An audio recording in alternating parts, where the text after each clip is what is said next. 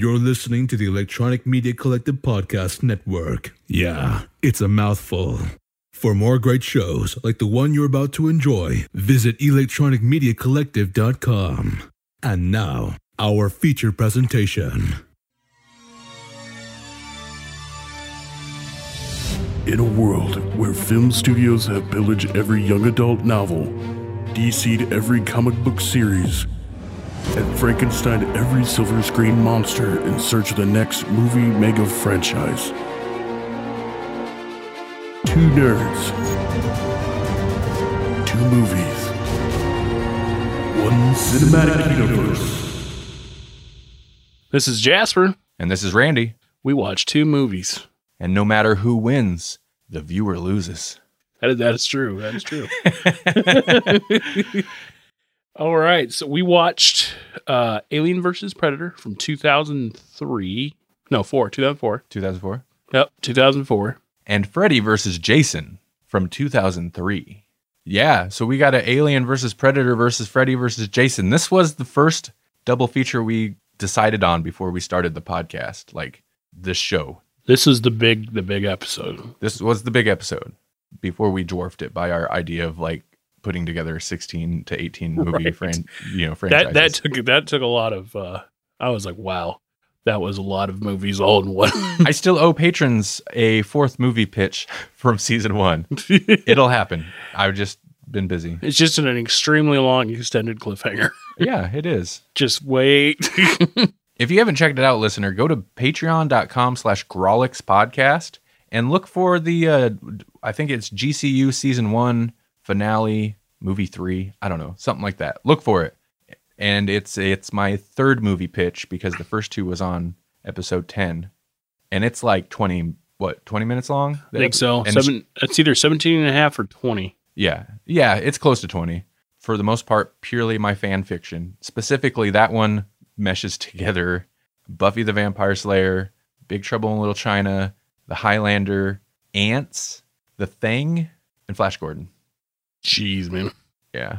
So what do we think about this Alien versus the Predator? You want to just go to that one first? Yeah. Do you have the synopsis? I have Freddy versus Jason. You got Freddy versus Jason? Loaded up. Okay, so we'll start with AVP.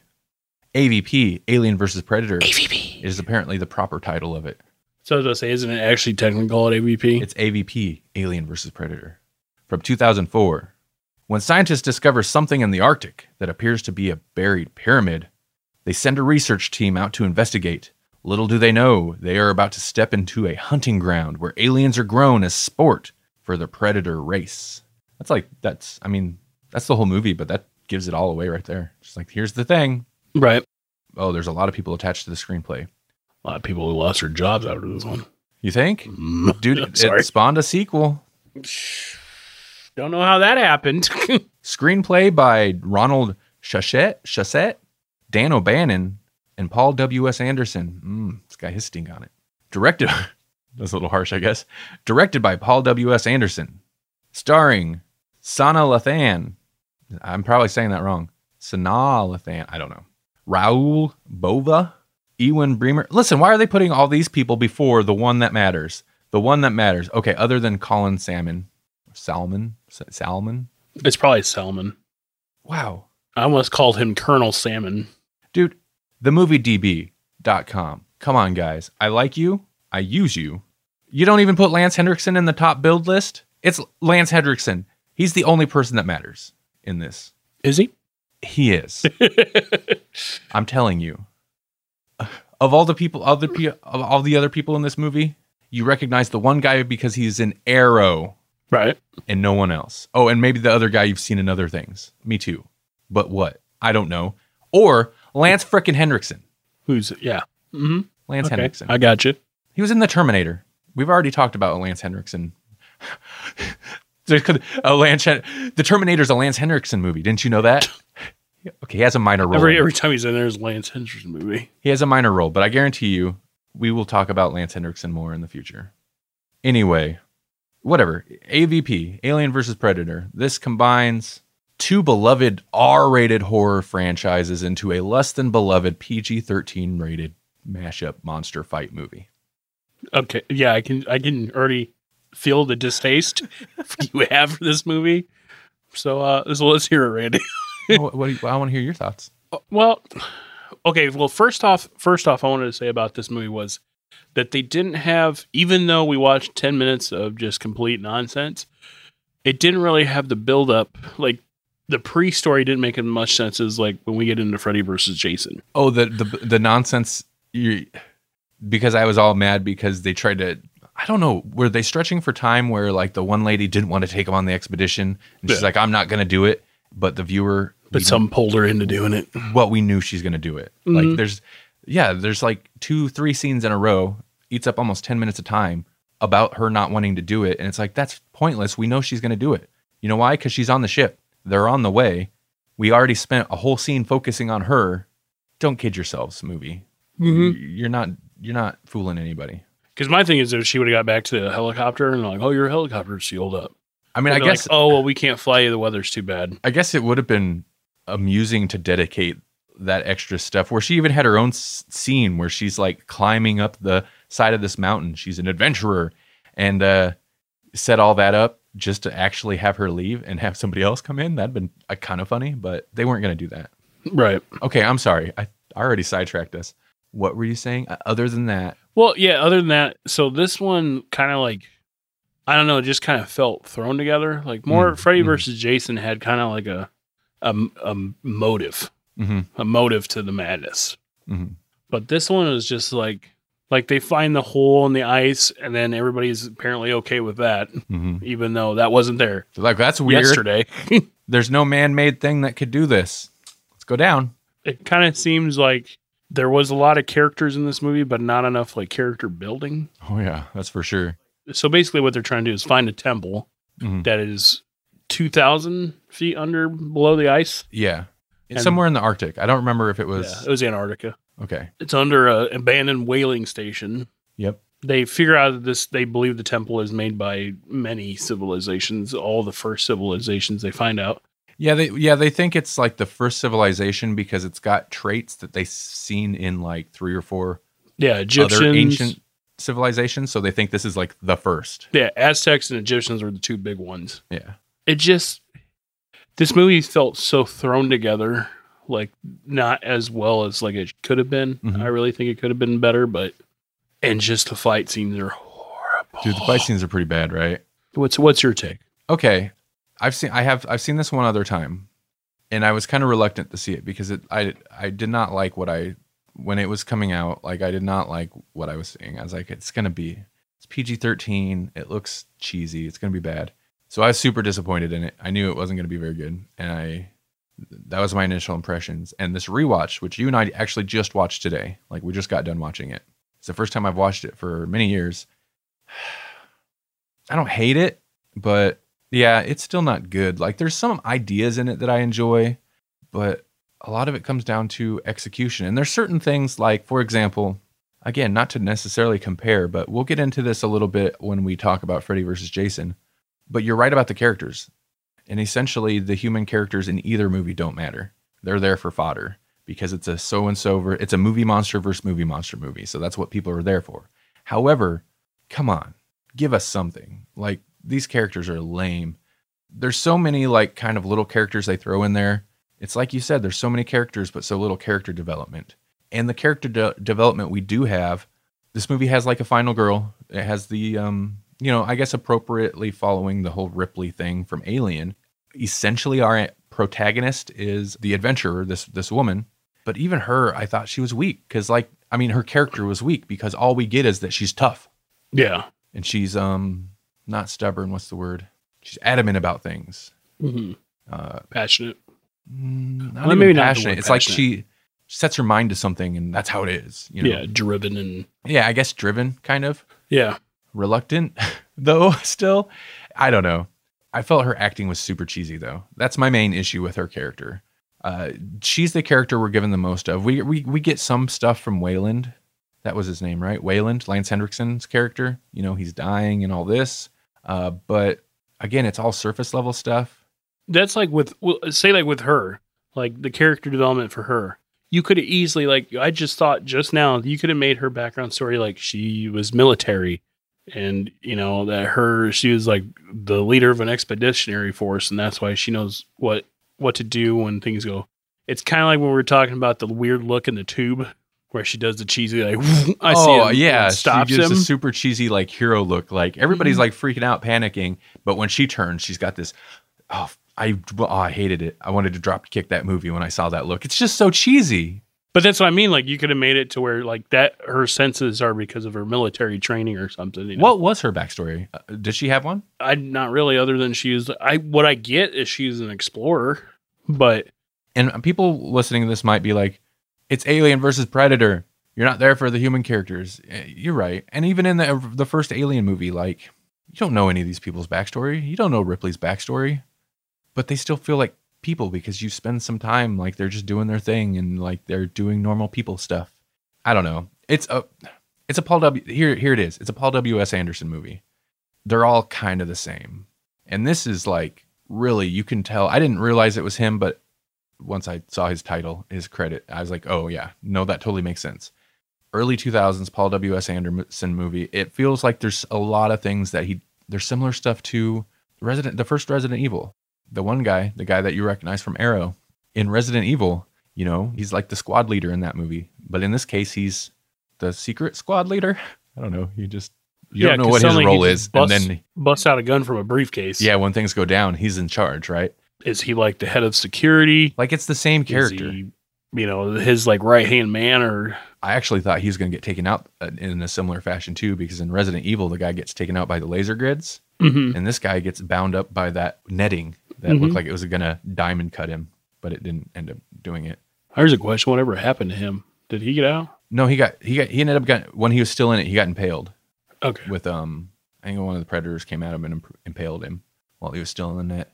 And then there's also like the part where the pyramid, it's like rearranging itself, which is weird. It only does that like once, but it's like rearranging itself. And it seems like there's machinery or stuff in Resident Evil that does a similar thing. So there's just a lot of stuff that feels kind of similar. Basically, you throw a bunch of people into like a confined, kind of confusing area, deep underground. This is Resident Evil. It's in a thing deep underground, miles underground, where they're constantly cutting to this like CG looking, what would you call it? Schematic? Yeah. Of it, like they do in Resident Evil. This is Resident Evil. It's just different monsters. It's not zombies. It's aliens and predators. That aside, there's some stuff I think is effective. There's definitely a lot of several moments where I was like, ooh, ooh. Like when the pyramid stuff is rearranging, nobody gets squished. Spoiler, nobody gets squished. I did feel like that tension of like, oh, he's going to get squished. That'd be, oh God. Because the walls seemed like they had weight. It felt like, oh, he's going to get his arm crushed or something. Right. And then the net thing too. Like that was effective. But to touch on what you mentioned with the fights, like once we finally get the aliens in there and the predator in there, you had that first fight where the movie's like, this is what you've been waiting for decades and we know it. But it's not handled well. It's cheesy. It's just not effective. Both the alien and the predator feel clumsy. See, that's like my thing with Alien, even though, and I will, let the listener know I haven't really watched Alien, but I've always known Alien to be agile. And he just seems so freaking sluggish. Like when he attacks Predator, it looks like someone just threw a alien costume at that guy. Oh, it does. And it just like flops at him. Like it just... It does. We did Predator. We reviewed Predator last season on the show. Mm-hmm. And we commented that the guy in the Predator suit and the outfit looked so big that I didn't buy that when you'd see all this stuff of him doing like super agile stuff kind of in the background or when he had the cloak on, I didn't buy it because when he's like without the cloak just walking around, he doesn't look agile. He looks a bit not clumsy, but just big and heavy.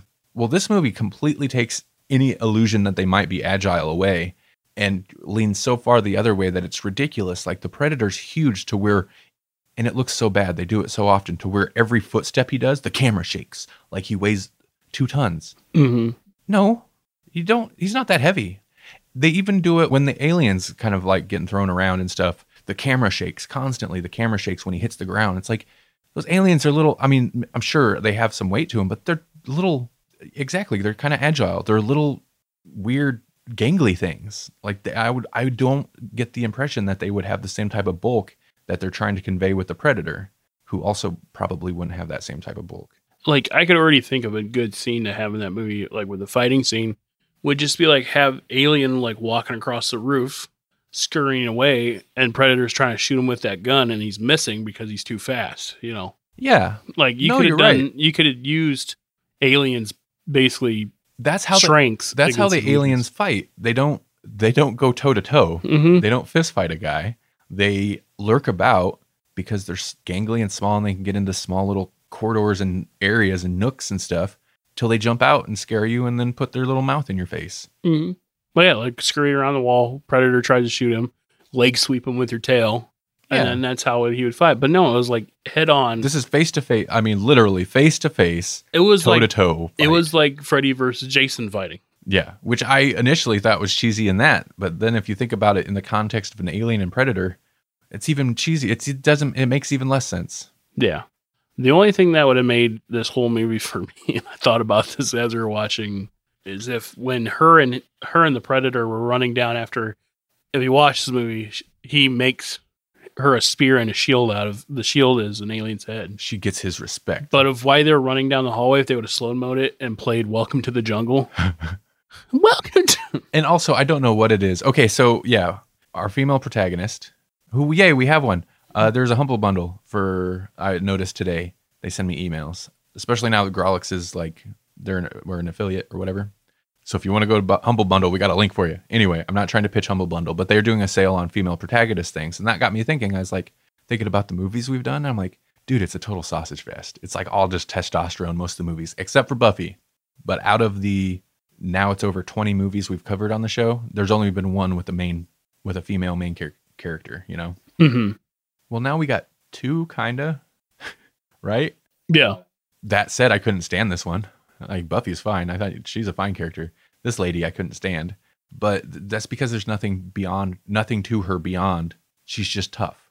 She's just your tough female hero. That's like all there is to her. And that's kind of the problem with her. Anyway. That's why I kind of like with her character. That's why I kind of made the joke, is like Alien versus Predator versus Tomb Raider, because that's who they kind of had.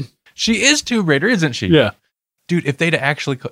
Well, I don't know her name. Her name should have been Laura. If it was Laura and I'd have realized that, I might have been more on board, because then it's just like, yep, okay, I get it. Yeah, because that's why when she did the ice pick, that was how the second game of the new Tomb Raider series starts. That's so funny. I didn't even think about that. Yeah, that's why when he was digging in there, that's why I was like Alien versus Predator versus Tomb Raider.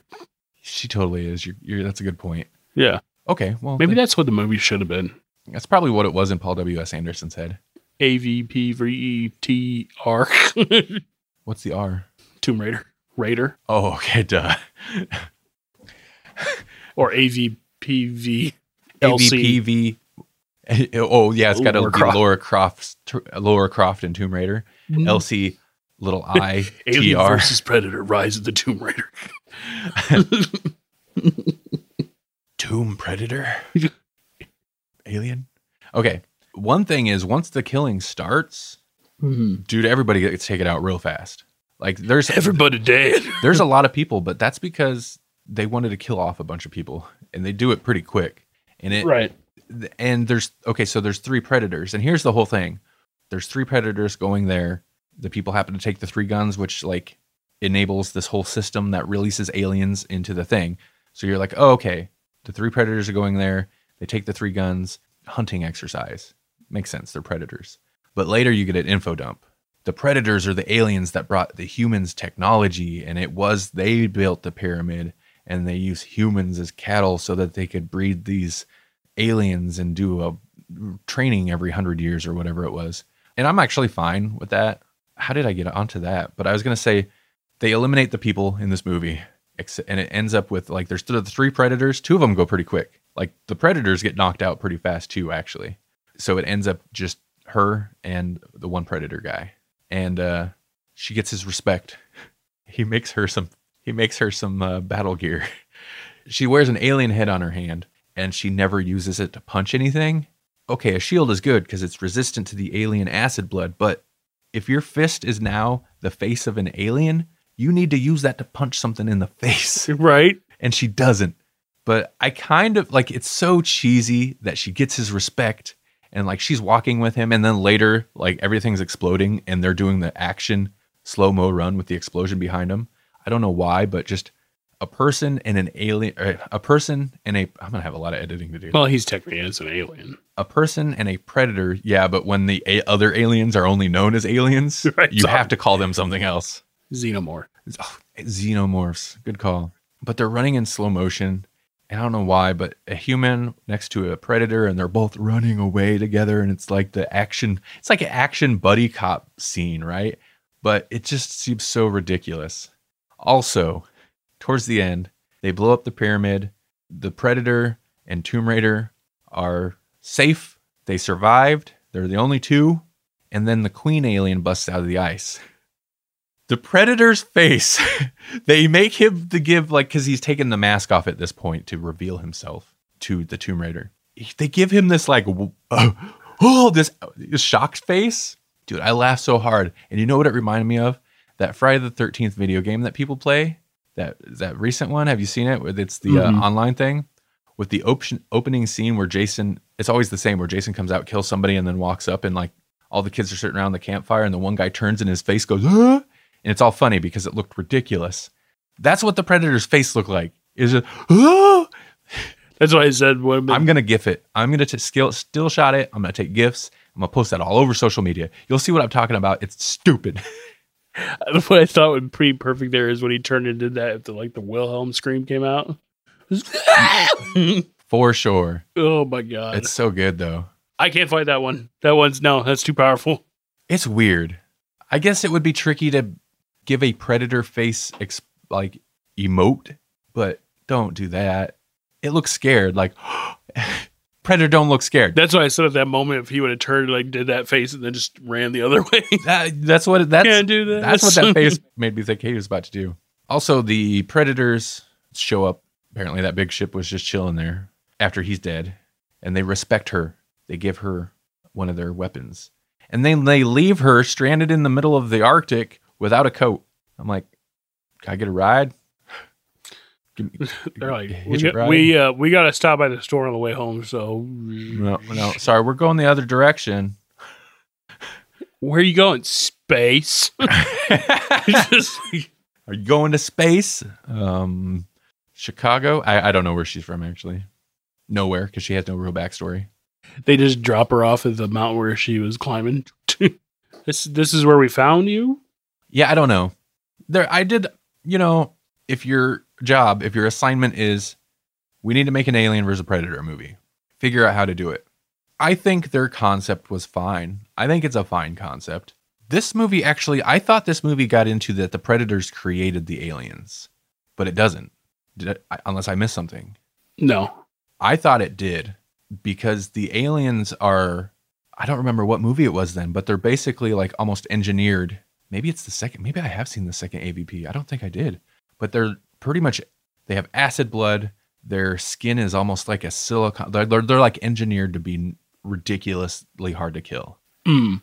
So I thought this movie got into, well, the Predators made them as the perfect hunting thing. But it doesn't really touch on that. It just establishes that they set this whole thing up on Earth as like a weird hunting ground, somewhere still kind of remote, that if things got out of control, they could vaporize it and the aliens won't get out. But it makes sense that they go somewhere. It's like a weird hunting retreat where they go somewhere and they fight these notoriously hard creatures that they breed in this special area.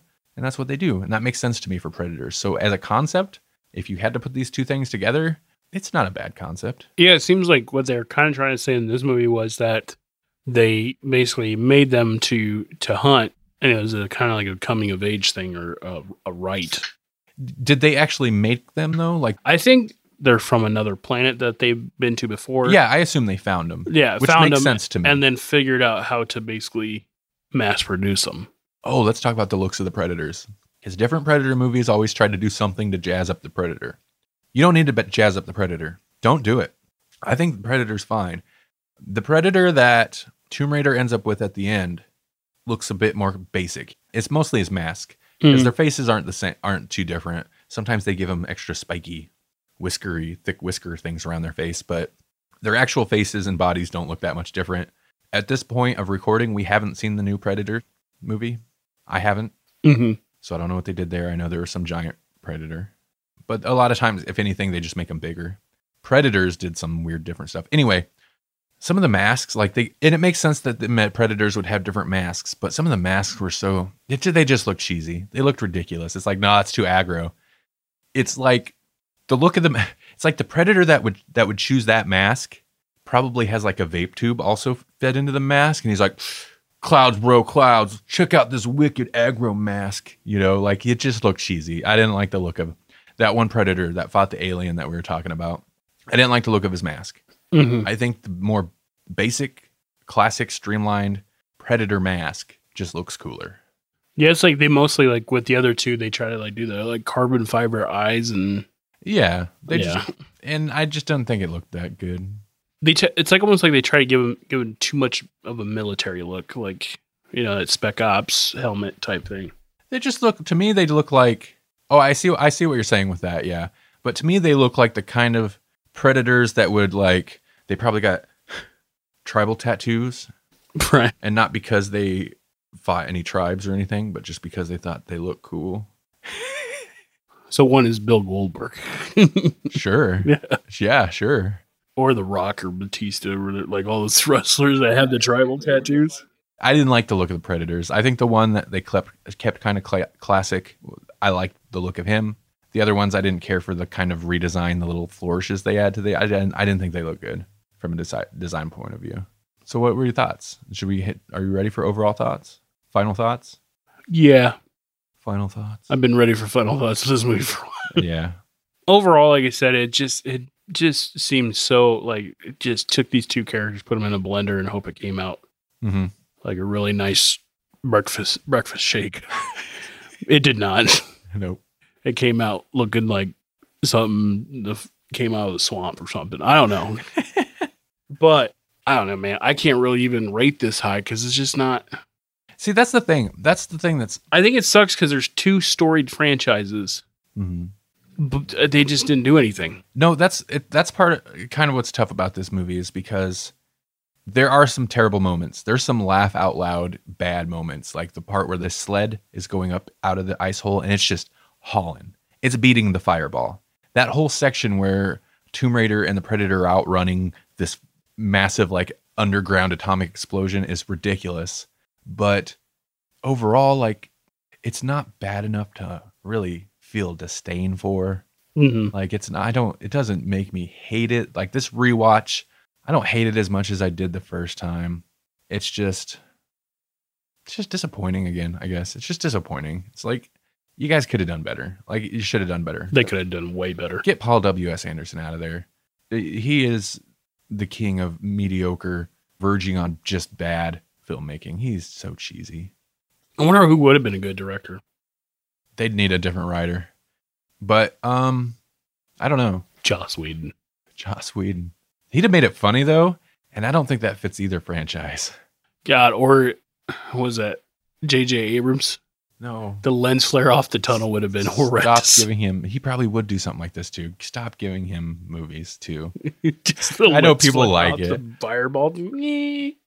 Oh man, that crap would have been funny. All right, let's ratings. I don't know. Yeah, ratings. This is tough. I'm not sure. You want me to? Are you ready? I'm going with a solid 2.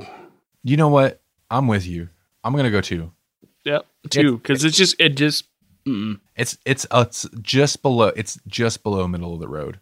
It's not quite middle of the road. I could deal with middle of the road. It passed the time. Yeah, I could deal with middle of the road. It's a little less than middle of the road. I'm not offended by it. It's just whatever. It's okay. It's 2. 2. No more, no less. Just 2. Yep. I've never seen the sequel either. Please don't ever put that in our rotation. If it's anything like this one. Oh, dude, what are you talking about? We need to do AVP Requiem versus Jason X. Hey, Andrew. Hey, Maddie. Do you like horror movies? I sure do. Well, did you know that most horror movies are inspired by real-life horror? Really? Like what? Well, take The Shining, for instance. That's based on Stephen King's real-life addictions, or The Purge, which could be our country any minute now. Oh, and The Strangers, which is based on a real-life murder. People should be talking about these things. Hey, guys. Oh, hey, Producer Michael. Hi. Well, I hate to break it to you, but somebody already is. It's you. That's right. We are Friday the 13th, the podcast where we talk about horror in real life and horror in media, all from an LGBTQ perspective. Because we gay, y'all. We are proud members of the Legion Podcast Network, and we can be found on iTunes, SoundCloud, Stitcher, or wherever your favorite podcasts are found. And follow us on Facebook, Twitter, and Instagram. Come along with us on this crazy journey, and as always, Get slayed. From the underground pyramids of the Arctic to the streets of Elm Street and the lakes of Crystal. Clarice. Yes, thank you. Save. What's the next movie we're talking about, Jasper? It is the 2003 Freddy vs. Jason. Okay. This one was directed by Ronnie Yu. It was written by Wes Craven. What? Yeah. No. Mm-hmm. Says right there. Wes Craven, Victor Miller, Damian Shannon, and Mark Swift. Okay. You want to check yours real quick? Because I thought that was weird that it was written by Wes Craven. Yeah. Yeah, that's real weird. Yeah. While you pull that up, I'll get cast. Yeah, I'm sorry. Keep going. Yep. So the cast is Robert Englund plays the Freddy Krueger, which is the original one. Ken Kersinger plays Jason Voorhees. Monica Keenan plays Laurie. Jason Ritter plays Will, and Kelly Rowland plays Kia Watterson. And then Catherine Isabel plays Gib. Okay. Here's what the moviedb.org, I said it wrong earlier, it's the moviedb.org, says. It credits Wes Craven as writer of characters. That's what it says on mine, but it just says Wes Craven characters. Okay. So they're crediting him for characters of Freddy. It must be part of the Did his rights. Did he make Freddy? Like, is that kind of what I mean? But he must own them, right? Like he has the rights. That's what I'm thinking. It's like an ownership thing. Or they're just trying to figure out some way to attach his name to this. But yeah, the screenplay is credited to Mark Swift and Damian Shannon. That's who I thought the two actual writers were. Oh, they also credit Victor Miller with characters. Is that Jason? Yeah, I think so. Yeah, because I don't want that to be like misinterpreted. Yeah. Because I didn't think he wrote this. No, I was just going to say, like, there's no way he wrote this. I wouldn't. Because I feel like it would have been tons better. He wrote wrote it. Yeah. Evil Dream Demon Freddy Krueger devises a plan to manipulate the unstoppable Jason Voorhees into hacking up the teenagers of Elm Street in an effort to make people remember the name Freddy Krueger, thus freeing him from limbo. Freddy vs. Jason. Had you seen this before? I have. Actually, this is the only time I think in the podcast that I've actually seen both movies. I Oh, just didn't interesting. really remember AVP. I do remember a lot more of Freddy vs. Jason. Mm-hmm. Here's the shocker for me on this rewatch. I seen this in the theater when it came out in 2003, and was much like AVP, supremely disappointed. I think the last episode even I was like, these are not good movies, but this is what we're gonna do. So I expected to just really hate both of these movies. This rewatch of Freddy vs. Jason, I was kind of on board though, Right. and I'll get into after we get some of your thoughts. I guess I'll get into why, but I think part of it is when I had watched it originally, I was expecting. I wanted a horror movie. Like I wanted a cool, but a horror movie, you know? And this is not scary. But since, and at that time I had seen the original Nightmare on Elm Street, the original Friday the 13th, and various probably out of order sequels of both. But since then, I've made a point, I've watched the entirety of both series. Just because. At one point it's like, all right, Nightmare on Elm Street. We're going to start at the first one, and then occasionally, I'll just work my way through the series. And I think that put me in a better disposition to kind of get on board with this one because, 3 or 4 movies into each series, you kind of accept the cheese and you deal with the fact that it's like, you know what, none of these are good movies, but there's usually some fun aspect to it. There's something that keeps you watching to the next one. Right. And so I think I was a bit more forgiving on this viewing, and I ended up enjoying it quite a bit more. So what did you think? Well, like I said, when I pointed this out with the last movie, what I liked about this one is they gave you kind of a backstory of why Freddy versus Jason is happening. Mm-hmm. That Freddy sees Jason as, he can kind of manipulate Jason to do his bidding to get him back out of being not remembered, I guess is the thing. And so I like this movie a lot better than I did AVP because of that, like, oh, okay, now I've got a setting But then, basically Jason becomes too much for him to control, and he starts killing the people he wants to kill. All it takes is one for Freddy to turn on him. He steals one kill, and Freddy's like, "No, he's a dog to just be put down." Right. Sorry, keep going. But and basically it felt like a Jason movie, but Freddy was pulling the strings. Basically Freddy was actually kind of like the secondary character of the kills that Jason gets is just. Ooh, I took notes. I took a lot of notes on this movie. So if you want, we'll dedicate a section. By the way, I can't believe I didn't say this at the top of the episode. Happy Halloween. It's October. That's why we're talking horror. Happy Halloween. Yeah. If I had my way, we'd have been talking horror for like a month prior, but Jasper's not the horror Thank guy. God we put the brakes on that. Yeah, well, you're going to regret saying that. Horror Thanksgiving, horror Christmas, horror New Year's, horror Easter. it's like, that's What's the next holiday? There's a holiday in March, right? Horror May Day. That's not March. It's March and then say May Day. That's legitimately 2 months after. What, there's nothing else in March? We're celebrating May Day early. St. Patrick's Day. Or St. Patrick's Day. Leprechaun month. Lep in the hood. It's all good. Oh my God. You're right. We just had to change our name to Grawlix Horror Cinematic Universe. Grawlix Cinematic Horrorverse. People will think, well, no, that's not. That's something else. That's going to be a flag on That's Patreon. our Pornhub name. That's going to be a flag on Patreon.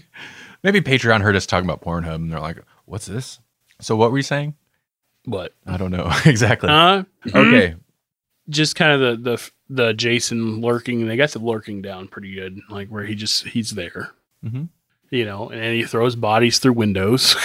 Yeah, he does. Which apparently he's really good at. Because every movie I've ever seen him, body comes flying through the window. I swear he's got like a wagon that he carries around of bodies. It's just chucks them through the window. Yep. And I like how they play on both kind of Freddy's and Jason's fears. Mostly Jason's with the water. Yeah, I like they point out, they didn't do a lot with it, but they do point out the, fire and water. Mm-hmm.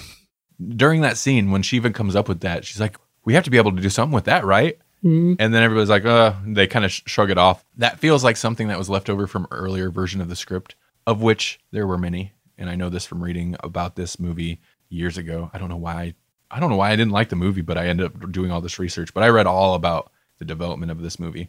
This went through a lot of iterations. Anyway, my point is that felt like a leftover from an earlier script that they're like, you know what? That was pretty good. How can we use that? I don't think we're really going to go with that, but throw it in there anyway because it's clever. Mm-hmm. Because it doesn't get used, really. I feel like it's used against Jason a lot, but not... A little bit against Freddy really during the Freddy. final fight, but not that much, yeah. Mm-hmm. Ultimately, it doesn't really have anything to do with... I mean, Jason goes in the lake again. He always goes in the lake. So that's not a surprise. He literally lives in the lake most of the time. That's what I was kind of laughing about. That is like when the water's in front of him, and he turns into a little kid, and he's like scared, but he comes walking out of a body of water.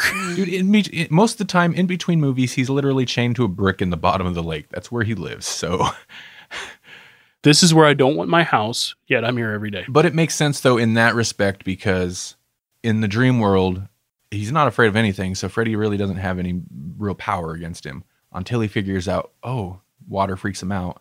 And it's the dream world. So it's not really Jason there having to deal with it. It's just enough to figure out what makes him afraid, and then you do nightmare magic on him, Do we want to go through notes, I guess? Yeah, let's do that. Because I do have a lot to say. I'm just worried about, I don't think I'll be able to form it cohesively. So we'll go through some of the notes. We could touch on, if things spark talking point, we'll roll with it. Movie opens. The Nightmare on Elm Street montage was good. I don't remember them doing that, but they used, actual footage from several of the movies, including a lot of the super memorable kills. One that always sticks with people is where Freddy's puppeting somebody through their veins and stuff. It's weird, but that sticks with people. But I like the montage. Kill count. Are you ready for this? Yeah. This surprised me because I'd never actually paid attention to like the kill count. There's actually a pretty decent amount of Like, it's fitting. There's a decent amount of kills in this movie. What really shocked me was the ratio of who got what kills. Freddy gets schooled. Before we get into the actual kills, you want to know how many each got? Should we do that first? Yeah. Can I guess? I don't want. Yeah, go ahead and guess. Now, I will say there's one kill that I have listed here, but it didn't really happen. It's the fantasy girl when Jason's like in hell.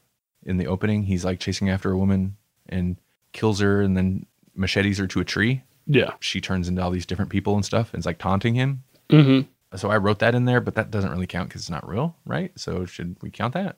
Sure. Okay. Okay. How many total do you think? I want to say 30. Oh, no, I feel that's too high. 25. Was that higher? It's still too high. Okay, 15? Too low. 16. 20. Okay. 20. Respectable. Not insane, but it was actually, honestly, it was higher than I thought. It was higher than I remember. I feel like Jason. And actually, there might be at least one or more that's kind of technically off screen, but like they don't really count. Like the cornfield party. Most likely, Jason probably got some slashes on other people that we didn't see, but since we didn't see them, it doesn't count. I feel like he's leading with 14. You think Jason's leading with 14? Yeah. Of the 20 kills in this movie, Jason killed 19 of them. I was going to say, did he only get Freddy gets one kill in this movie. And okay, technically Freddy brought Jason back, so he could kind of be attributed with all of them. And one of the kills was an assist by Freddy, where Freddy took over the stoner kid. But no, he got one kill. Freddy got slammed in this movie. But it kind of also makes sense he's stuck in the dream world without any real power most of the movie. Still though. But like I said earlier, Jason steals one kill from him and that instantly Freddy turns. That's when Freddy he's like, all right, I'm done using him. Yep. First kill is fantasy girl, like I said. It's the first actual kill. The second kill. Douche boyfriend. Machete through the bed, which isn't bad, and it's gory. I'd cut it out of the last episode, but I thought maybe this was also PG-13.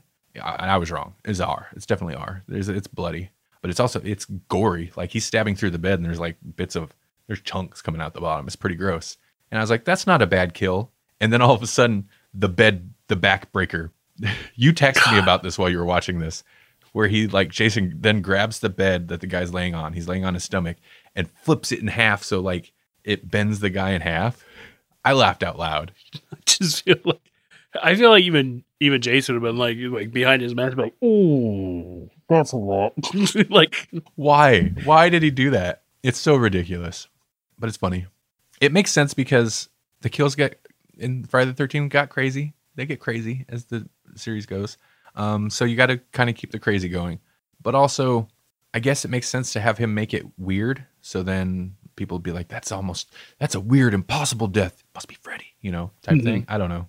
Number 3 and 4, I listed as Decapidad because the one guy wakes up after kind of getting tormented by Freddy, I think, and his dad's sitting out there and his dad's head falls off.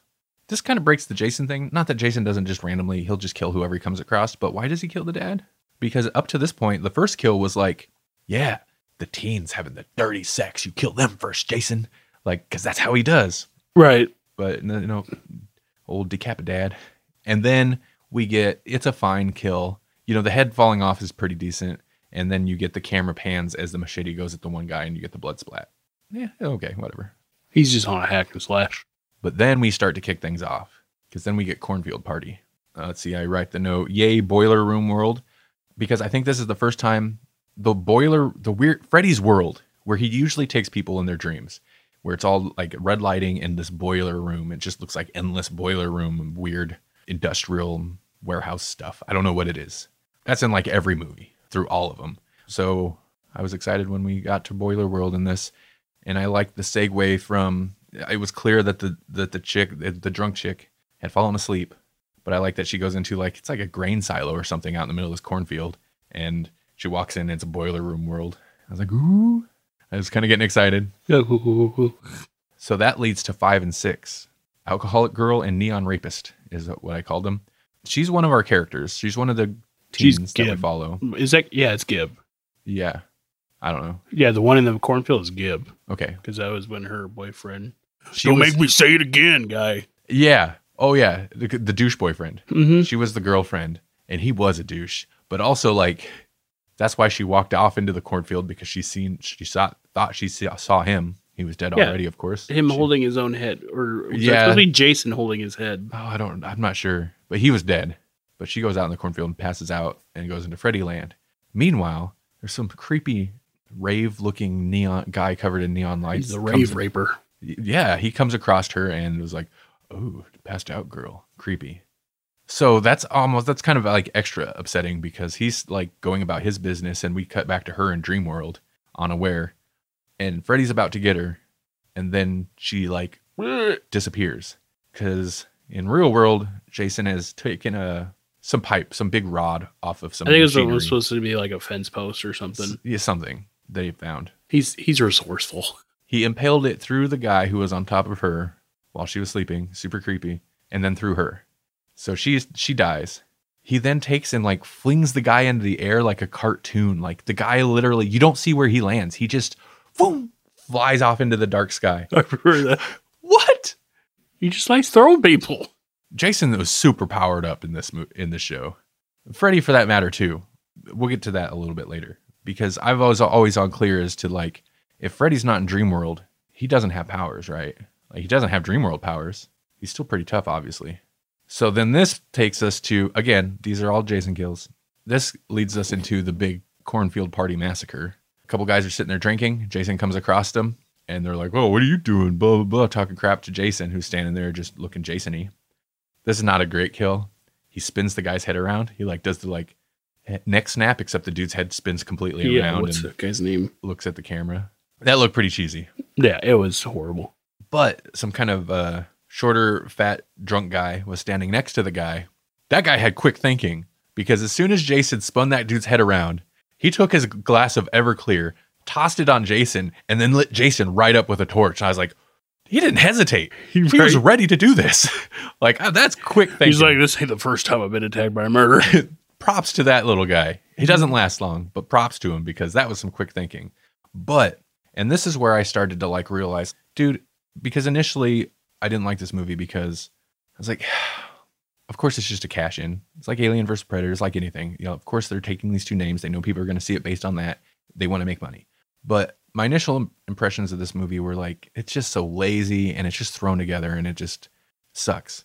But then when I was writing some of these out and we got to this cornfield stuff, I was like, you know what? When you actually look at what they're doing, like what whoever had the last iteration of the screenplay wrote down, I think they were actually trying to make it cool. I think they were putting effort in. They're like, what would be awesome? You know, it'd be cool if Jason stole a kill from Freddy while she was still in Dreamworld. That'd be cool. And then, you know, a big kind of set piece is cornfield party, and Jason is just in the middle of the party on fire, macheteing dudes, just slashing people down, and it's just crazy. And I'm like, you know what? This is actually pretty cool, and I think they were actually trying. They wanted to make a cool Freddy vs. Jason movie, because we get the guy that lit him up gets impaled by a flaming machete. He was number 8, and then 9 through 14 are all flaming party machete massacre victims. I want to say like 3 of them in a row, just Jason just slam, just machetes, and it's pretty decent. You know, it's the big slash across the torso. They turn and you almost get like samurai movie blood spray, you know? Yeah. And then one of the guys, I actually had to rewind it because I was like, he didn't get hit, did he? He gets hit. He goes down. It doesn't look like it, but Jason, I guess, slashes him, but then cuts into a keg of beer, and the beer sprays him and is what puts him out. And I'm like, that's no accident. They're like, how can we put him out? Oh, they're at a party? Dude, Jason is on fire. He gets sprayed with a keg of beer. How awesome is that? Like, I think they were excited when they were writing this, right? Like, that makes me feel better about it, you know? It's almost if it was like really like true American. He like picks the keg up and like drink. Mother. Oh, wait, Jason, don't talk. And okay. And then I posed this question. Cornfield Party, one of the best set pieces of either series? I'd probably say yeah. I mean, because it's kind of just like it's open, but it's more like he can kind of move around without being really seen. Even though it's in this huge cornfield with a big opening, he's just kind of like, and I'm here, you know. You get it. Yeah, I think in the whole scene, you get a nice mix of. I think that's like the most throwback horror movie set. Yeah, I like the rural teens in a rural area. We don't get a lot of actual camp stuff. We get some camp stuff at the end, but since it's mostly like takes place on Elm Street situation, it's mostly in this like kind of town. But this is where we get, it's not camping, but kids out, party, but it's still outdoors, rural type area. And you get Jason lurking around in cornfield, which is creepy. You get some Freddy stuff, but you also get Jason just blatantly out in the open murdering people, literally flaming. Just all the attention's on him. Like it's pretty outrageous. And it's hard to say if it's one of the best standout like set pieces in a Nightmare movie, because Nightmare, since you got dream worlds, they can kind of do some pretty crazy things, but it's definitely, I think, one of the better scenes in a Friday the 13th movie in terms of just like insanity. If we're talking kills and just crazy slasher movie insanity, it's one of the better ones, I think. Yeah. The scene. Kill number 15. This is the 15th kill of the movie. I wrote Freddy's first. I didn't know. I should have wrote Freddy's only. And it's actually kind of lame. The one guy that breaks out of the nut house with the other kid. Of the two, he's actually not a bad actor. The other guy's bad. In this anyway. Right. But he falls asleep and Freddy starts his back on fire. Like what he actually does to him in the dream is pretty lame. That's why I don't think it's great. But then he wakes up. Then he's actually awake, but he's still getting attacked. And his friends show up outside the window and they're like, banging on the door, wake up, wake up. It's like his eyes are open. The one cool thing about it is, though, we get like he's awake and looking at them and you get the 4 slashes across the face. That I actually thought looked pretty good. It must have been a digital effect, but I don't know. I thought it looked good. And then he, I guess, dies and he's got like Freddy's back is burnt into his back. Yeah. Is that a pun then too? That's what I was thinking. Was it he's going for a pun? Freddy's back? Because I sat there when I watched, I was like, huh, Freddy's back on his back. Yeah. Right. I see what you did there. I mean, sadly, that level of pun is fitting for Freddy. Right. Number 17, Cop Buddy. There's a cop who's new in town, so he's not in on the conspiracy. He ends up hanging out with the group of teens because they know that dude what's going on. He gets, I appreciated this death. Oh, wait, no, correct. Back up. Security guard before the Cop Buddy. Number 16, he gets an off-screen door crush death. It's off screen. You hear the sound somewhere. And then when it goes, like he's obviously under the door and there's a bunch of blood. It's okay, but it's off screen, whatever. But the Cop Buddy, what were you going to say? He gets the most effed up one in this movie. He's electrocuted via Jason. It's like Jason reaches back and is like, not so fast. Yeah, when Jason's getting... He did like the drive elevator, but did not turn around to kiss him. Nope. But just killed him. It was shocking. No, yeah, I know. But I thought it was great though. Why was Jason getting electrocuted? Did he like punch the window or punch? No, he got thrown into this like. No, when he went to slash him, he cut the console in half. So his machete is stuck in the electricity. That's the way you kind of try to see him trying to pull it back out. They're in the insane asylum at this point. Yeah, it's like they're a in the security control room. Yeah. Mm-hmm. But yeah, when he slashes down to get that, I don't know if it was the officer or the other girl, he hits the inside of the console with the machete. Which he can't leave that machete behind. He could just let it go. Yeah. A lot of machete kills. But yeah, then he grabs the officer buddy, and that's pretty good. It doesn't grab the first person that runs past him. He just grabs that dude. He's like, nope. Not you. So I like the getting electrocuted via Jason.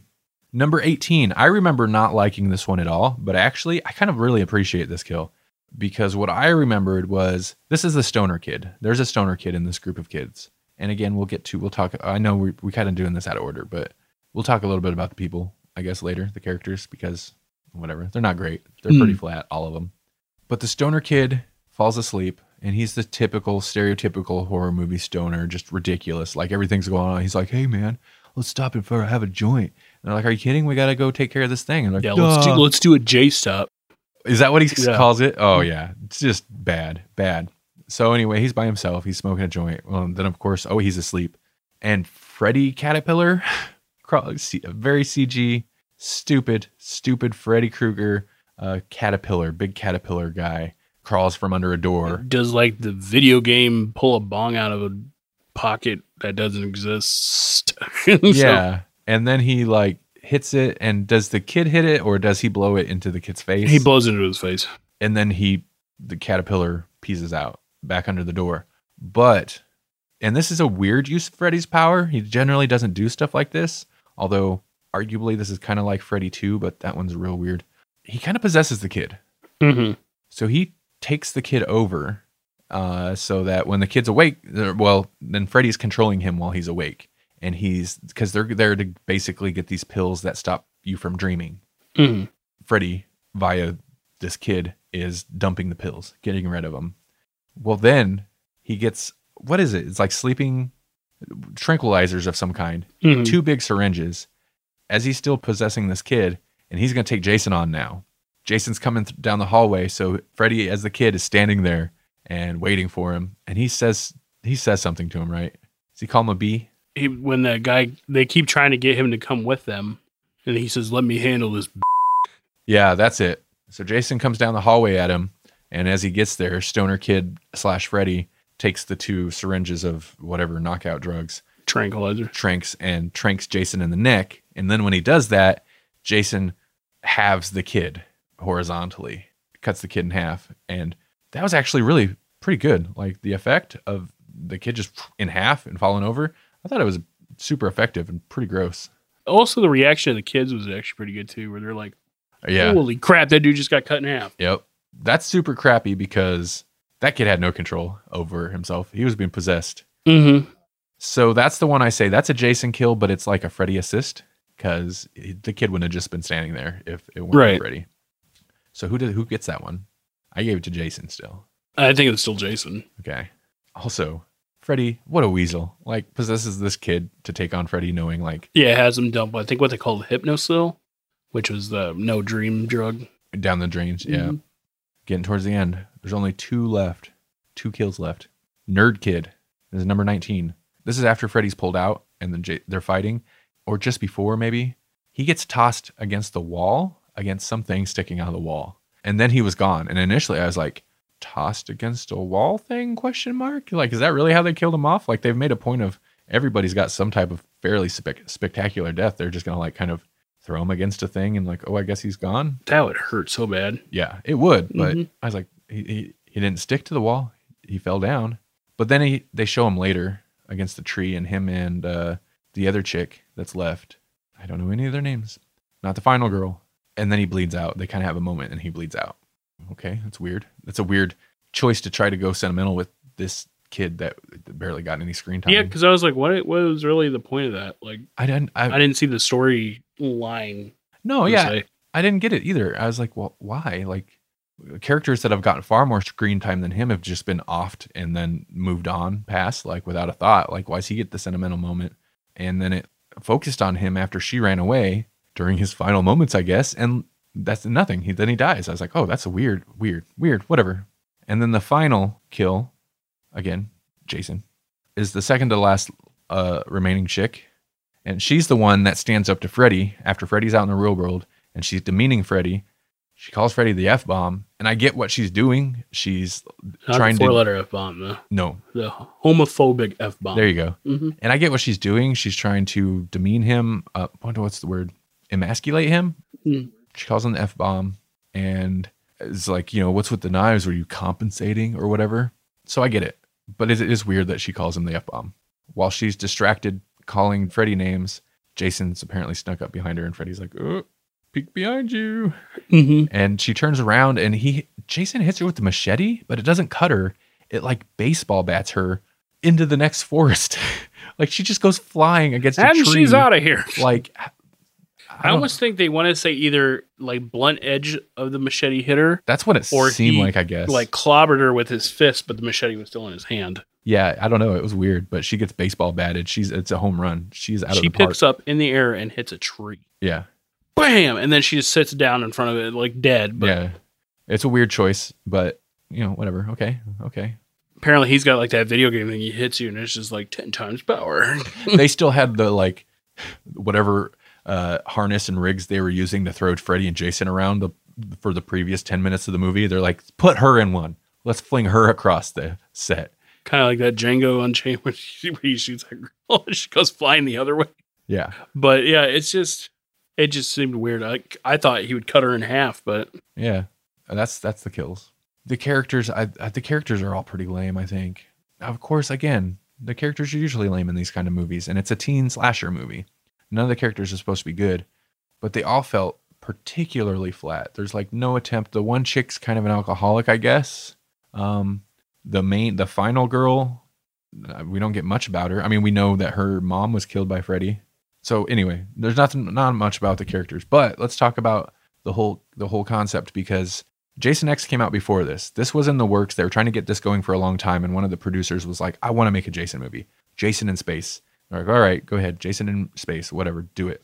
So Jason X is either non-canon or, I mean, it's in the future, right? So technically that's way after this anyway, because Freddy vs. Jason is canon, unlike AVP, which is not really canon to either franchise as far as I know. This is, as far as those franchises went, although both have been rebooted already, but canon, Jason is in hell at the beginning of this, and Freddy, I guess, has been forgotten, right? Like, because I think the Freddy before this was New Nightmare, and that one's weird. New Nightmare takes place in like supposed to be the real world, where Nightmare on Elm Street was a movie, except Freddy's real or comes out of the movie or something.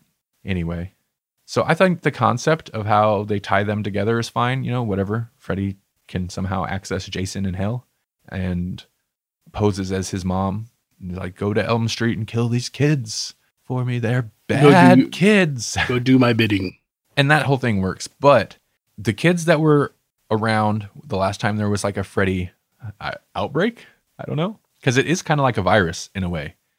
It's where the kids find out about Freddy and the fear spreads, and that's what gives them power. So it kind of works like an outbreak. So any of the kids that are still alive after the last Freddy quote unquote outbreak were shipped off to the mental institution, hidden away from everybody, can't talk to anybody, and they're given this drug so they can't dream. And then the adults, just as per usual with all the Nightmare on Elm Street movies, the adults just don't talk about it. You don't say that name. And ideally, none of the new kids know about it, so Freddy doesn't come back. When we're talking about the mental institution, that's where that comes in. Two of the guys that become part of the group of teens were teens from the mental institution that got out. One that was dating the main girl who lives in the Nightmare on Elm Street house. And it totally is. Like, I mean, the set is very much, it's totally the house, which is cool. So I don't know. The plot-wise, it's fine. It's just outside of, like I was saying, the cool concepts, the parts where the writers are like, yeah, that's cool. Like, they're going to like this. Outside of the cool stuff they come up with, it's just bland. Right. You know? The teen interaction stuff is bland. Again, I guess you don't watch these movies for the teens, for the interesting character developments or anything like that. You just watch them to pass time. Yeah, but if you can make that stuff at least entertaining, it makes the movie that much better. Right. So this one was a little bit better at, not say character development, but plot development than AVP was. I mean, that's true. It's got its concept, and it establishes that right off the bat. That's in the opening. And then how it unfolds and leads up to the confrontation. Do you need to get up and adjust yourself or something? No, I'm good now. Change your diaper? Thanks. You're welcome. You feel like a grown man, like an adult? You feel big now? Big boy? I'm a real boy, Dad. Okay. Off the rails. My thing is, like, the first 10 minutes of AVP compared to the first 10 minutes of this movie, total difference. We had the plot of Freddy versus Jason in the first 10 minutes. Boom, there's our base. The first 10 minutes of AVP is Rise of the Tomb Raider. So I guess in a way, at least it feels like how the confrontation, how the monster versus monster plot plays out, how it develops in Freddy versus Jason, at least feels like it's somewhat affected or moved forward by the less consequential characters, by the teens in this case. Where in AVP, it's just, here's a bunch of humans, here's the situation, throw them in a pyramid, lock it up, and just kill everybody. This is kind of how it goes. And sure, the humans like went in there and like pulled the guns out, and that's what started it. But that's what the Predators were going there to do anyway. You could take almost all the human characters out, and you'd still have that confrontation. At least in Freddy vs. Jason, the human characters are like, if you take them out, there's no movie, like, because it just doesn't happen. Right. So while the characters are non-existent from the point of view of characters, there's no interest to them. They at least serve a purpose. Yeah. I'm always fascinated because they did it back in the first one. I'm always fascinated by the idea of you got this dream being, Freddy, the idea of pulling him out of the dream world. That said, you pull him out of the dream world, he doesn't have powers. But apparently he has some kind of powers because he could stand up to superhuman Jason. Like, that fight is insane. That's why I feel like he doesn't have the psychological powers, but he's got the strength to... It's weird, though. Why does he have strength? Mm-hmm. Other than, I guess, just being technically, at that point, a zombie monster. But their fight is... their fight is so cheesy. It's so cartoony and over the top and ridiculous, but I feel like it's like they're elbow dropping each other. Like, it goes like wrestling style fight. Like, it's just insane. They don't like walk or run from set to set, because there's like in the camp area where the big climax happens, there's like 3 distinct areas. There's the pier, there's this like construction work in progress area with this kind of heavy cart and equipment, and then there's the cabin. And they don't run or walk from those sets. They get flung from one set to the other and back and forth like a couple times. Either an explosion blows them that way, or one of them throws the other one there, or they get hit there by some big swinging thing, which is why is that at the camp, but whatever. So it's super over the top. My initial viewing, I hated it, but this viewing, I'm like, dude, this is just whatever. It's dumb. It's kind of fun. And yeah, I thought it was okay. I still don't buy that Freddy would be able to stand up to Jason at all. Like, I just picture Jason would have just clobbered him with a machete and been done. Credits. When Freddy gets pulled into the real world, though, I did make a note of this, because he's like cutting on, like he's being creepy and taking his time and cutting on the final girl in the dream world, but then he gets pulled out and he doesn't realize it at first. When he looks around and there's fire, and then he looks back and there's Jason, and he first realizes, God, Robert Englund, he's good. He's Freddy, but he's also kind of hammy. Freddy's hammy, right? The look on his face when he realizes he's in the real world, it's just the most cheesy, like, like, dude, that's the episode picture. Is Freddy's look with that, like, when he realizes he's in the real world, and then the Predator's look when the queen alien pops out of Alien versus Predator is like the same look. It's like, oh, dude, I laughed so hard. I don't know. Anyway, what else? Got anything? Not really. I think we've touched on all you can in that kind of movie. Yeah. What would be your star rating? Freddy vs. Jason. It shocked me. I think I might even messaged you before I finished it. Either finished it or it was towards the end. I messaged you and I was like, dude, I think I came around on this movie. I'm amazed. I'm shocked. Like, I expected to, like, I know I said, like, The Transporter, I was going to come to this with open mind, and I did. I just didn't actually expect to change my mind. I was like, oh, wow, okay. That said, 3 stars. 3 stars is not bad. I'm not going to give it higher because it's not a great movie. It's still kind of bad and cheesy, but there's a lot more. I think there's more, I want to say heart, but there's more effort put into it than I initially thought. I think they were trying to make a super cool Freddy versus Jason. And in terms of Friday the 13th and Nightmare on Elm Street, you look at all the sequels there's been up to this point, I think this is pretty decent entry in both those franchises. So yeah, I'm down. 3 stars. It's okay. It's weird because I feel like we're thinking on like the same bandwidth with ratings did, or brainwave, whatever.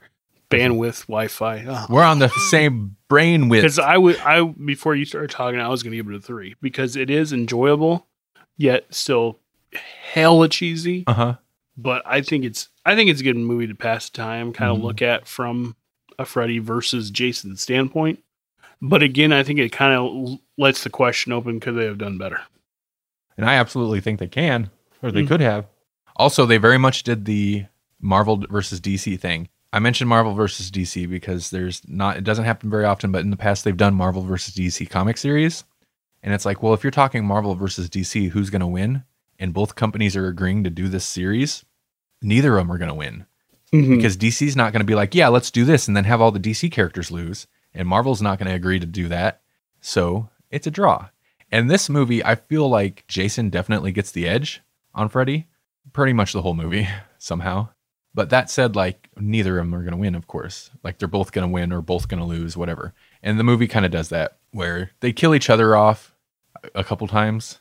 But then really in the end they don't, because of course it's a horror movie, so they both show up at the end. Ha ha ha. And Freddy's severed head winks at the camera. It's like, what does that mean? Mm-hmm. What was my point? How did I get into that? I don't know. I don't know what the lead to that was. So, yep. Good review. 3 stars. Good review. Oh, yeah, here we go. Peanuts, Cracker Jacks, hot dogs, microphone. Wait, microphones?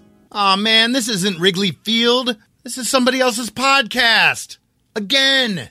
Hey, guys and gals. This is Jesse from GrawlixPodcast.com. And, well, my co-host and I, we travel through space and time using this Blinkatron here. The problem is that it doesn't always work. At least not the way it's supposed to. And we sometimes wind up in the wrong place, you know, like an awkward family reunion or a bar mitzvah or, well, somebody else's podcast. But, you know, since I'm here, let me tell you about our podcast. So when we aren't blinking all over the universe, Randy, Melanie, and I, we review comic books, movies, TV shows, all sorts of stuff. And every month we review a comic collection, or a graphic novel that the listeners choose. They do that on our poll list, which you can find at our website, which is GrawlixPodcast.com. So if any of that sounds good to you, well, why not head on over to our site? That's Grawlix, spelled Grawlix, podcast.com. And, you know, check out our archive. See if there's something in there that sounds good to you. Now, where did I get lost? Maybe I should have made a left turn at Albuquerque. So, Jasper, after the failure of the Mummy in the Dark Universe, or Universal's Dark Universe, or whatever that was. Darkiversal. I don't know. We'll stop. Darkiverse Universe. After the failure of that, the studios are looking for another horror-themed mega franchise. How can they maybe combine Alien vs. Predator versus Freddy vs. Jason into one unholy cinematic showdown movie monster universe? I didn't know where I'm going with any of this. Oh, man. So, in my universe, again, I didn't have a lot of time to put this together, but I think Freddy and Alien would be on the same team. Okay. You're going to pair the teams up. Yeah. Okay. I believe Jason and the Predator, both with kind of sluggish, but got a lot of kills under their belts, would be on a team. Interesting. And then basically that team forms Battle of the Hidden Temple. Legend of the Hidden Temple. Yeah, the Hidden Temple, and that's how that TV show started. Okay. I wouldn't know how really the meat of the movie would be. Okay. But I want to say that it would come down to, I want to say, Freddy and Predator. Jason cut off the tail of the alien and cut him apart, but the acid rains down on him, kills him. On Jason? Yeah. Okay. And then Freddy and Predator go at it. They go claw to claw like Wolverines. Shing, shing. Nice. Shing, shing. Nice. Yeah. See? That'd be mine. Predator wins. Okay. Because he claws him and then shoots him with the little shoulder cannon. Boom! Nice. I like that. Yep. And then Predator takes his fedora and wears it. Nice. He takes it off, wears it under his helmet, squashes it. That's his, like, because they always take a souvenir, right? Mm-hmm. That's his souvenir. So it's Predator with no mask and a fedora. He goes to his Predator buddies and bows to him. Nice. Okay. I like that. It's pretty good. What you got? So, this almost feels like a cheat because I am extending to other parts of the franchise, and normally when we do sequels, we don't do that. But here's my problem. Here's another issue I have with the Predator, Alien versus Predator, is it totally ignores the idea that the predators only come down and hunt when it's super hot. Mm-hmm. Why would they go to Antarctica? Anyway, Alien versus Predator kind of ignored the whole heat thing. I'm not going to. I'm going to use it. How close was Camp Crystal Lake to wherever Elm Street is? It didn't seem very far. They drove there in a van, like in an evening. I'd say it was probably right outside town. So the part of the country that all that happens, why did I go back into that voice? Let's say that's Wisconsin. Well, they're suffering an incredible heat wave. Global warming has caused nice tie-in. Many things. Check the weather. An incredible heat wave. It's hot. The residents of Elm Street are hot. Camp Crystal Lake that lake's almost dried up. It's so hot. It's the hottest people can remember in years. And that's when the murders start happening again. And then people are like, some brainless teens are like, it must be Freddy. It's not. It's the Predator. So the Predator comes down. I don't know how. I'm all like trying to get into this sneakily. You know what? It's hot. And the Predators find their way. Got a jungle type feeling. They're kind of hunting around because there's a lot of good old boys there that they're like, you know what? We're going to hunt these guys because why not? But at the same time, some new counselors at Camp Crystal Lake are trying to make a go of it. But God, that lake's about dried up. And one day somebody notices what is there, some kind of body in the lake? And then they find Jason. As the water recedes, Jason wakes up, freed from his, like the lake's almost evaporated now. So now I just picture. He's just, you can't chain him back up under the lake. The lake almost empty and him just people are like, how long has that been there? Because this lake has been slowly evaporating and I didn't notice that body. He's just like bobbing in the water. Yeah, making noises even. Well, he's freed. So you've got predators on the prowl. You got Jason on the prowl. Jason is a hunter, right? Like that's what he does. Right. He hunts dirty, filthy, sinful teens and murders them. So I'm guessing the predators are going to go after Jason, but Jason is notoriously hard to kill. At the same time, there's all these random killings going on. People are getting freaked out and they're thinking it's Freddy. Well, that brings Freddy back into play. I don't know how, okay? I don't know anything about the Predator sleep schedule. Freddy's going to get into Predator head. I want some Predator dreams with Freddy, okay? And I liked your point you brought up in your universe. We're going to do this where you get a Predator showdown where it's Predator with their little chink things, their claws, their fake, their retractable gauntlet claws, whatever they are, against Freddy with his knives. But it'd have to be Dream World because in real world, Freddy doesn't stand a chance in the real world against pretty much any of these things. So most of the time he's going to be in Dream World. So essentially you've got Predator versus Jason. Meanwhile, you've got Freddy versus Predator. He's working his way past the local ship stealthily stashed somewhere. And a Freddy-possessed Predator, maybe he found the one stoner Predator, or the Predators have like some special drug. I don't know what. Something they inject, I'm sure. Because the Predators have weird medical stuff that they're always injecting on themselves. They're like their own rolling medic. Yeah. Yeah, like they got this and AVP. I understand they had a lot of throat mash in there, but they didn't touch on any of that stuff at all, really. Do you think Predator would take out? Do you think Jason would take out some Predators? Do you think he'd get through a couple, or do you think they'd take him out? At least two. Because they have weaponry. They could just kind of take his head off. I'm assuming, if not forever, that's going to put him down for a little bit. But then again, he's got his weird abilities to like creep up on people and then disappear and reappear. Only unless we find out his hockey mask is made of vibranium. Sweet. Oh, you're going to bring in the MCU, aren't you? Check mark. Well, I don't know what the metal is that the Predators use. Or his mask is made out of alien skull. Okay, we're not doing Jason X, but Jason X has metal mask at some point. He's like he's like cyborg Jason. Anyway. He's like Metal Mario. Jason gets on the ship and ends up cyborg Jason from Jason X. Anyway, a Freddy-possessed Predator unleashes the ship's storage because they had to go restock their Antarctic stock of alien eggs, xenomorph eggs, because that thing got blown up. They have to go fix that, but they're going to stop by and get involved in this whole mess. So Freddy-possessed Predator unleashes alien xenomorphs. And it is Freddy versus Jason versus Alien versus Predator. It is a free-for-all. Free-for-all. I mean, the problem is there's probably a lot of Predators and a lot of, I guess, xenomorphs. Which is better? Because when a xenomorph face a victim and then does the chest buster, that xenomorph takes on properties of that animal. Like they've kind of played on that. The end of AVP plays on that where a xenomorph busts out of the dead Predator and it's got the like things on its side of its face. Which would be better? Jason's xenomorph or Freddy's xenomorph? At least Freddy would be, just because you hear them, and it was like hands that have little blades on it. Yeah, okay. Or it has a fedora way. I like that. I like that too. We're going to kill Freddy. He'll be back. But we'll kill Freddy. He gets pulled out by the Predators. Listen, outside of the initial, like, there are no human characters. They're all fodder. They usually are in these movies, but we'll get just barely a little bit of human characters at the beginning. But once things start going on, it's just monsters. We're just following them. This is their story. Freddy gets pulled out.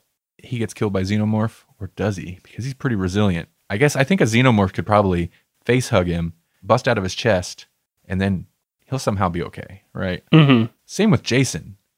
Jason will definitely be okay. He will certainly survive that. So we got we end up with Jason Xenomorph versus Predator Xenomorph versus Freddy Xenomorph. Jesus Christ. So we got Alien versus Predator versus Jason versus Freddy versus Xenomorph, Predator, Xenomorph, Jason, Xenomorph, Freddy. Xenomorph.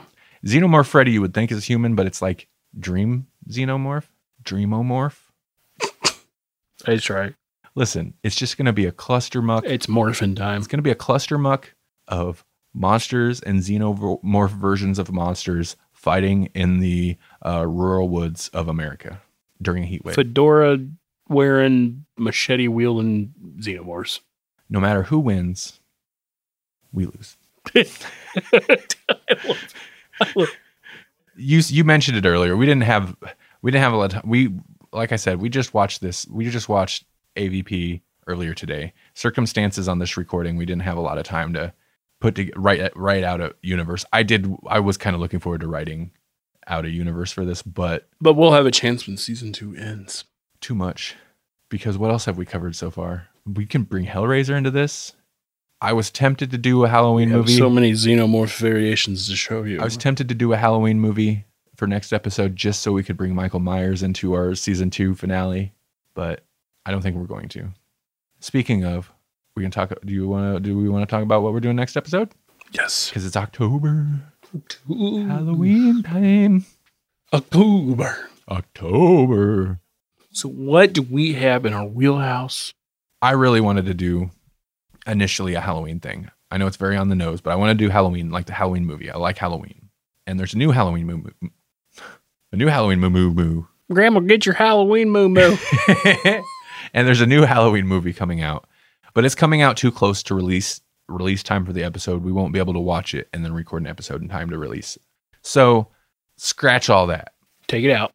But we are going to do some Halloween. We're going to do Halloween, specifically a Halloween related movie, and then another movie that ties into that. God, I also really wanted to do Murder Party. Listener, if you've never watched Murder Party and you're looking for a Halloween movie, it's on Netflix. Finally. Like, it was pretty hard to find for a while. Murder Party. Good movie. It's the first movie by, I can't remember his name, but it's the guy that directed Green Room and a bunch of stuff. Hold the Dark, which just hit Netflix. I haven't watched it yet, but it looks kind of good. Murder Party. It's ridiculous, but it's a good Halloween movie. Okay, next episode, we will be discussing Trick or Treat from 1986. It's a 1986 horror movie. Do you want to hear the synopsis, or should I just leave it to surprise you? We just leave it. Okay. Just leave it. I want to know. Not Trick or Treat, which is a much more recent movie. Trick or Treat from 1986. And the other movie is The Devil's Candy with Ethan Embry in it. What year is that one? It's more recent, 2015, 16, something like that. It's much more recent. Get ready for an October of horror. It's a Rocktober Horror Fest. Yay! Listener, The Devil's Candy is on Netflix. Check that out if you want to watch the movie and then hear us talk about it. That episode will be out in 2 weeks from the day this one came out. Next episode of the Grawlix podcast is actually, you could hear it already if you want, but it is the live stream episode that Jesse and myself did on the Electronic Media Collective Facebook page on International Podcast Day, which was September 30th. That's going to actually hit a proper edited version on the podcast feed next week. If you're sub to Grawlix Podcast, if you're subscribed to Grawlix Podcast on iTunes, you get both. But if you just subscribe to You scrub. Greasy You. Greasy You. I don't know what I'm saying anymore. Why you so greasy, you? I feel like that's racist, but not. It seems racist, but there's no race that sounds like that. And I don't feel like you're targeting anybody. Listener, if you want to know what's going on, this is me and Randy after a monster crash. Yeah. And over 2 hours of recording an episode that'll probably be an hour and 15 minutes long. And then at the end of October, the last Monday of October, it's like 2 or 3 days before Halloween itself, we will be releasing the Grawlix Halloween Special 2018. Woo! Yeah. And I'm hoping if all works out right, we haven't recorded it yet, it'll be the whole Grawlix family. It's not Grawlix podcast. It's just Grawlix. It'll be Jesse versus Melanie versus Randy versus Jasper. One cinematic comic universe. And then we get Xeno Jesse versus Xeno Jasper versus Xeno Melanie versus Xeno Randy. Is it now? Okay. Is it and all then the Dream originals? Randy and Dream Jasper and Dream Jesse and Dream Melanie. Oh, dear Lord. Battle Royale, last man standing. Somebody needs to steal Freddy's powers too. And then we're going to be set in the Hunger Games. Yep. All of our versions. Yeah. But is it like, would all the originals be against each other? Like, would all the originals be on a team? Or does like Xenomorph Jasper empathize with the actual copies?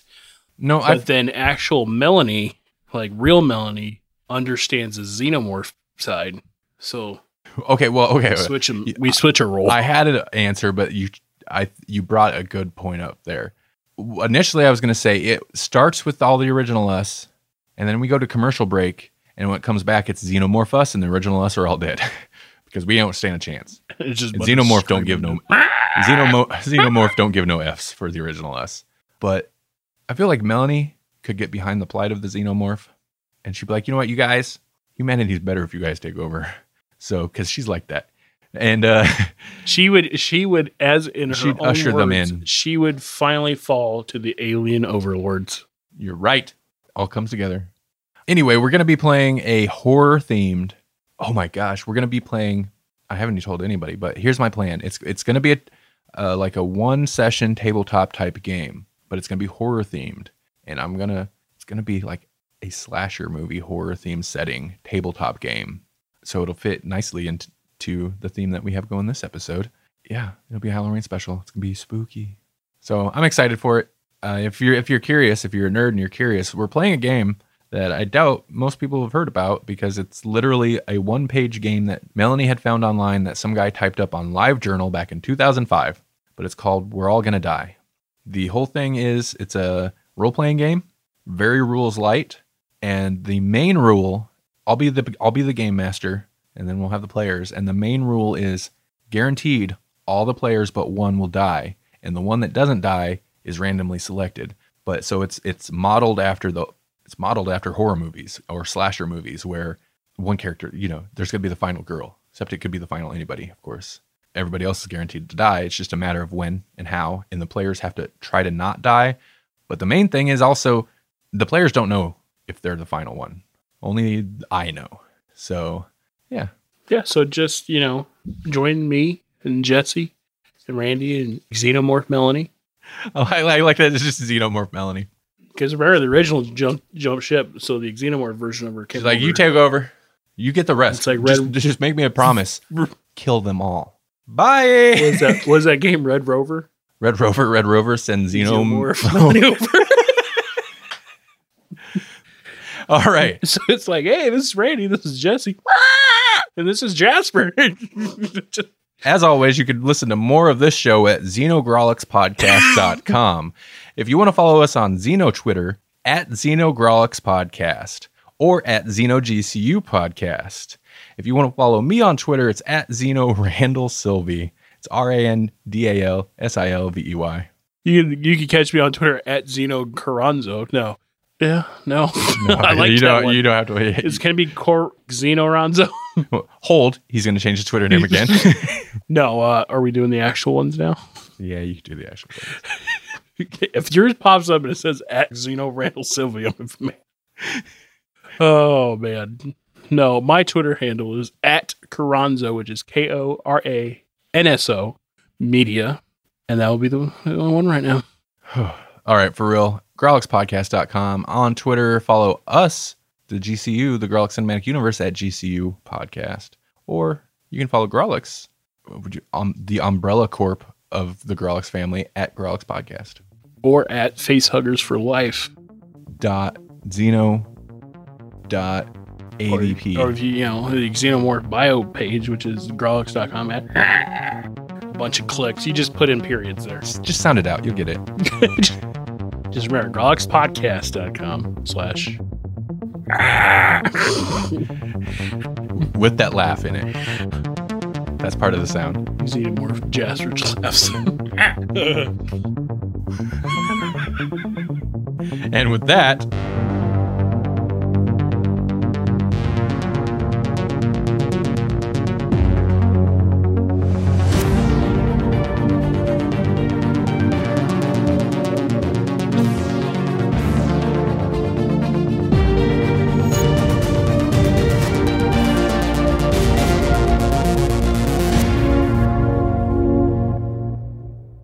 I spit on my pop filter. Stop doing that. Mine's nice and clean. I never do that. That's the first time ever. It's nice and clean when you rub your nasty beard on it. Smells good. So gross. You and Melanie both sniff that thing all the time. It smells like vape juice. Oh, maybe that was mine. Those Cinevapic hosts were here. Douche hosts. Vape douche and squonk were here. Oh, I think I just found the Cinevapic host names. What's up, man? My name is Squonk. This is Vape Douche and Squonk, Squonk, Squonk. It's like a real bad morning zoo show. Oh, no. You're now listening to Vape Douche and Squonk Squonk. Record scratch. I couldn't make the sound, so I just did the words.